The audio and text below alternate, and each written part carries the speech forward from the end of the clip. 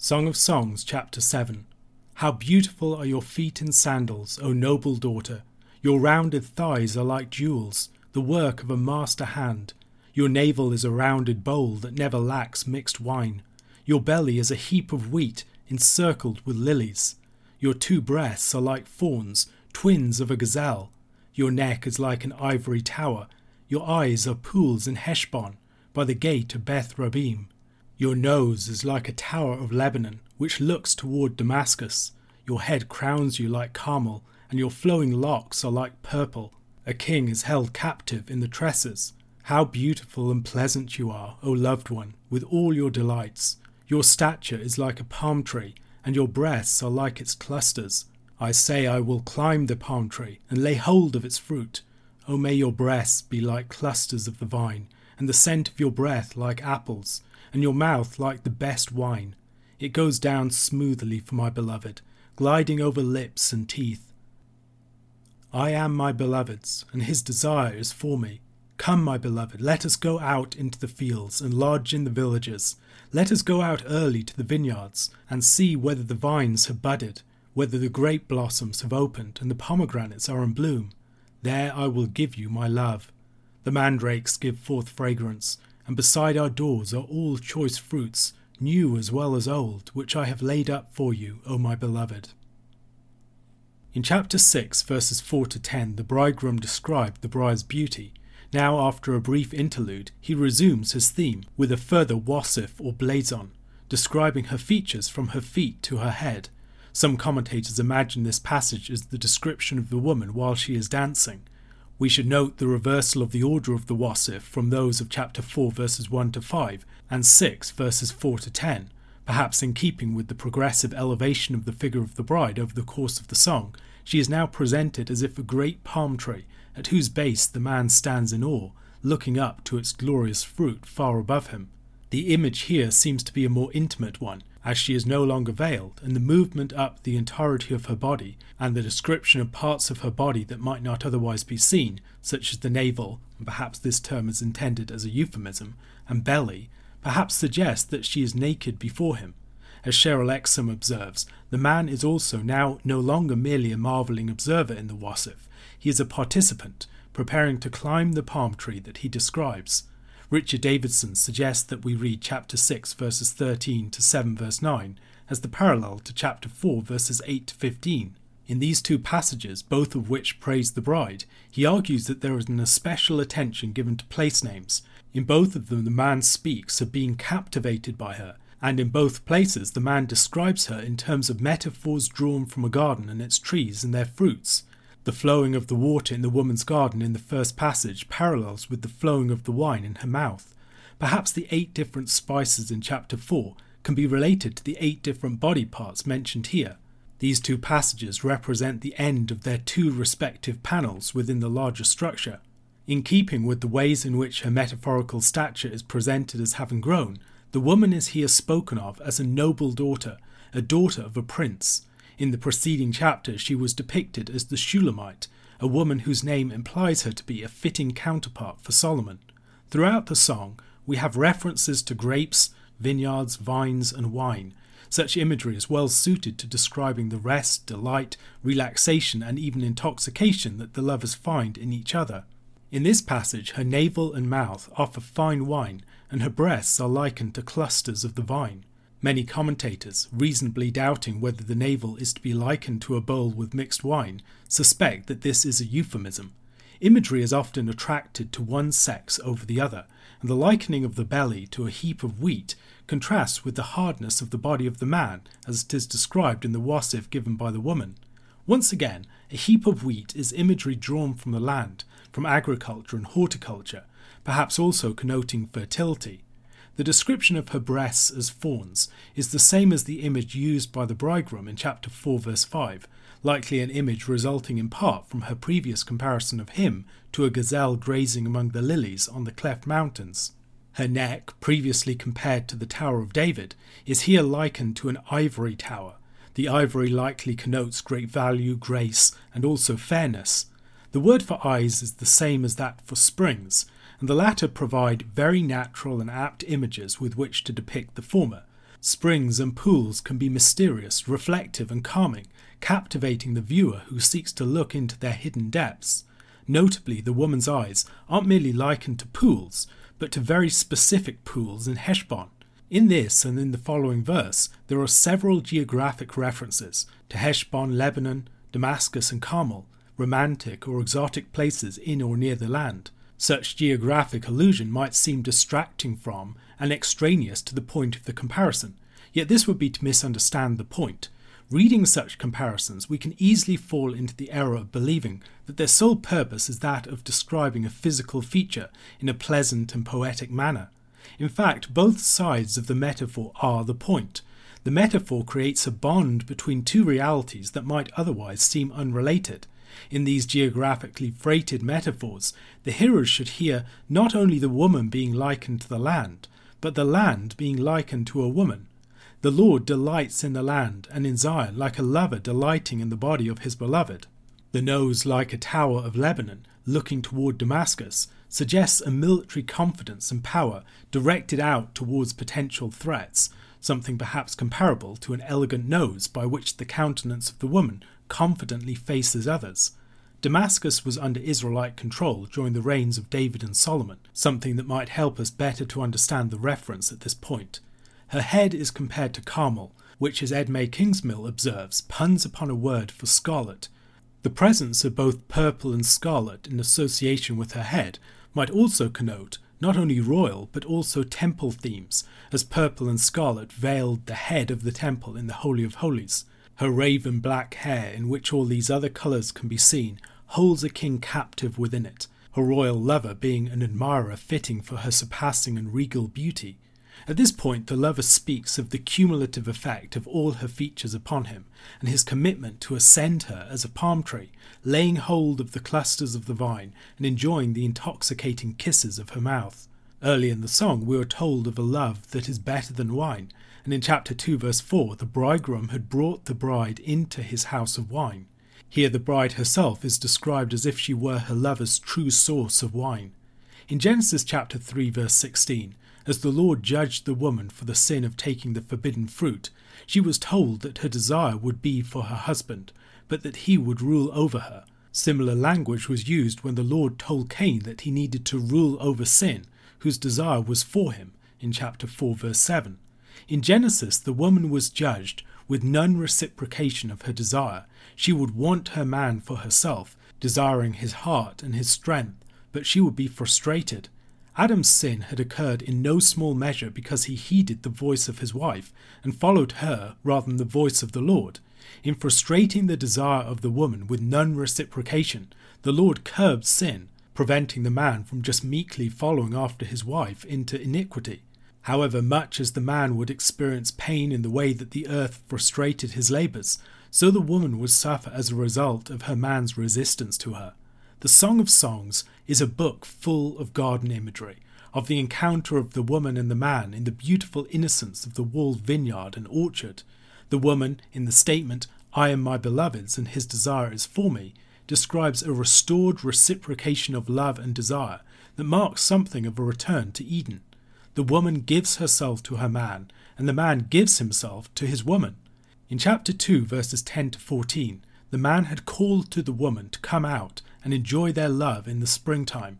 My beloved speaks and says to me, "Arise, my love, my beautiful one, and come away, for behold, the winter is past, the rain is over and gone, the flowers appear on the earth, the time of singing has come, and the voice of the turtle dove is heard in our land. The fig tree ripens its figs, and the vines are in blossom, they give forth fragrance. Arise, my love, my beautiful one, and come away. O my dove, in the clefts of the rock, in the crannies of the cliff, let me see your face, let me hear your voice, for your voice is sweet, and your face is lovely." Now, in a passage chiastically paralleled with that one, the woman calls to the man, with a similar invitation. We might also note similarities between these verses and chapter 6, verse 11. "I went down to the nut orchard to look at the blossoms of the valley, to see whether the vines had budded, whether the pomegranates were in bloom." Her invitation to the man is to share in the manifold fruits of love, grapes, pomegranates and mandrakes, connoting the sensual pleasures of love to be enjoyed in the walled garden. As Exum observes, mandrakes might pun upon the word for caresses and also upon my beloved. In the original garden, humanity was plunged into sin as the woman offered the man the fruit that was forbidden. Now in a new garden, another woman is offering a new Adam her many fruits, and something of our now fallen world is being restored and reborn in their love. A question to consider. Where else in Scripture do we have recollections of the woman giving the fruit to the man in the garden? Luke chapter 23 verse 50 to chapter 24 verse 12. Now there was a man named Joseph from the Jewish town of Arimathea. He was a member of the council, a good and righteous man, who had not consented to their decision and action, and he was looking for the kingdom of God. This man went to Pilate and asked for the body of Jesus. Then he took it down and wrapped it in a linen shroud and laid him in a tomb cut in stone, where no one had ever yet been laid. It was the day of preparation, and the Sabbath was beginning. The women who had come with him from Galilee followed and saw the tomb and how his body was laid. Then they returned and prepared spices and ointments. On the Sabbath they rested according to the commandment. But on the first day of the week, at early dawn, they went to the tomb, taking the spices they had prepared. And they found the stone rolled away from the tomb. But when they went in, they did not find the body of the Lord Jesus. While they were perplexed about this, behold, 2 men stood by them in dazzling apparel. And as they were frightened and bowed their faces to the ground, the men said to them, Why do you seek the living among the dead? He is not here, but has risen. Remember how he told you while he was still in Galilee, that the Son of Man must be delivered into the hands of sinful men, and be crucified, and on the 3rd day rise. And they remembered his words, and returning from the tomb they told all these things to the 11 and to all the rest. Now it was Mary Magdalene and Joanna and Mary the mother of James and the other women with them who told these things to the apostles. But these words seemed to them an idle tale, and they did not believe them. But Peter rose and ran to the tomb. Stooping and looking in, he saw the linen cloths by themselves, and he went home marvelling at what had happened. At the end of Luke chapter 23, we are introduced to Joseph of Arimathea. He's a character we've never heard of before, but he's a member of the council, which is surprising, considering the part that the council had just played in the condemnation of Jesus to his death. However, Joseph had not consented to the council's decision. He is described as a good and righteous man who was looking for the kingdom of God. This might recall the characterization of figures such as Simeon at the beginning of the book of Luke. In chapter 2, verse 25, Now there was a man in Jerusalem whose name was Simeon, and this man was righteous and devout, waiting for the consolation of Israel, and the Holy Spirit was upon him. Joseph requests the body of Jesus, which he takes down and wraps in linen garments and lays in the tomb. We might perhaps think about the clothes of the high priest on the Day of Atonement, where he wears linen garments for the ritual. But we might also think about the very beginning of the Gospel, where Jesus was wrapped in swaddling clothes and laid in a manger. There we also had a Joseph and a Mary. The death and resurrection of Christ is a new birth event. There the sign given to the shepherds was that they would see the baby wrapped in swaddling clothes laying in a manger. Now the sign given to new shepherds will be seeing the linen garments laid to one side and the body removed. There is also another fulfillment of Isaiah chapter 53 here. More specifically, verse 9, He makes his grave with a rich man at his death. Jesus is buried in a way that shows honor to his body, not in a common criminal's grave. It's cut into the rock like stones taken from a quarry. Maybe we should think of Isaiah chapter 51 verse 1.